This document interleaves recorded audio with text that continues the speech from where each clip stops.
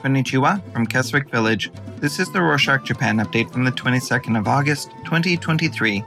A quick summary of what's going down in Japan.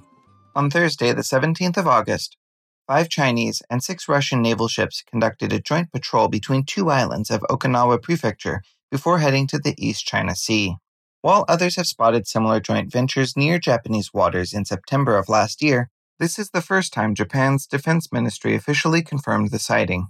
Although the ministry expressed security concerns, it noted that the ships did not actually break any laws. According to the UN's Law of the Sea and the coastal state, ships can legally pass through another country's territorial waters as long as they are not committing piracy or some other crime. So, for the moment, all they can do is watch and wait.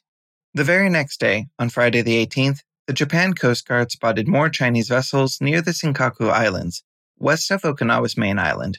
This marks the 21st time in the last month that someone saw a Chinese naval ship in Japan's waters near Senkaku and Okinawa.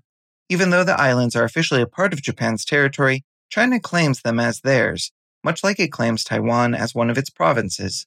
The Defense Ministry is keeping a careful eye on the situation. As a part of the effort to prepare for any hostility from China, Prime Minister Fumio Kishida boarded a plane to the U.S. for a summit with President Biden and South Korean President Yoon. The summit took place on Friday the 18th at the Camp David Presidential Retreat. They held it in hopes of strengthening a 3-way partnership to help keep the Indo-Pacific region safe and secure, especially with all of China and North Korea's shenanigans going on. The leaders agreed to create a security hotline, coordinate missile defense efforts, and expand joint exercises. They also promised to hold yearly summits between the 3 countries. As if in response to the summit, North Korea notified Japan's Coast Guard on Tuesday the 22nd that it plans to launch an artificial satellite sometime between the 24th and 31st of August. The last time North Korea told Japan that it was going to launch a satellite, it instead launched an intercontinental ballistic missile. After Kishida returned to Japan on Saturday the 19th, he visited the defunct Fukushima Daiichi power plant on Sunday the 20th. He inspected the plant's preparations to release treated water into the ocean and also checked the location of the tunnel that will release the water. The International Atomic Energy Agency already approved the plans to release the water last month. The water contains tritium, a radioactive substance, but is treated and diluted in order to meet the World Health Organization's safety standards for drinking water. Kishida said that Tokyo Electric Power Company, the owner of the plant, must ensure safety and keep the public informed. Kishida also plans to meet with senior officials from national fishery groups to talk to them about the treated water release, since some are still against it. In other news, Typhoon Lan went on a rampage in western Japan from Tuesday the 15th to Wednesday the 16th. In Tottori City, the capital of Tottori Prefecture, the typhoon obliterated an entire road. Residents who saw it said that the road fell away like dominoes under the heavy rain. Over in Kyoto Prefecture, the rain also caused landslides that destroyed multiple houses. In an effort to address some of the destruction, the Social Welfare Council in Yazu town began accepting volunteers to help clean up on Monday the 21st. 10 local residents and 6 prefectural officials gathered to remove mud and rocks that swollen rivers dragged into mountainous homes in Ochiwa district. One of the volunteers said that people needed help most, in such rocky areas where heavy machinery couldn't get to. The Social Welfare Council is going to keep recruiting volunteers and targeting the areas that need the most help. Western Japan is far from the only region going through hardship.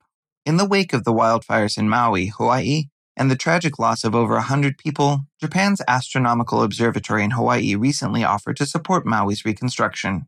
Although the observatory is located on a separate island, around 70% of the observatory's staff are local employees, some of whom have relatives or friends in Maui. They issued a statement pledging their support and saying that they would try working with other research institutions in Hawaii to raise donations and do volunteer work.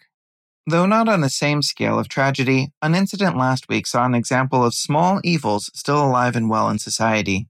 On the 13th of August, several fans sexually assaulted DJ Soda, a South Korean DJ, at a music festival in Osaka. During the end of her set, she got off the stage to interact with fans. She got close to touch audience members' hands, but instead several touched her breasts, with one female fan grabbing quite hard. At the time, she pretended it didn't bother her so she could finish her performance, but she later said how violated and scared she felt. While many offered sympathy to DJ Soda, Some took to social media to blame her for wearing skimpy clothing.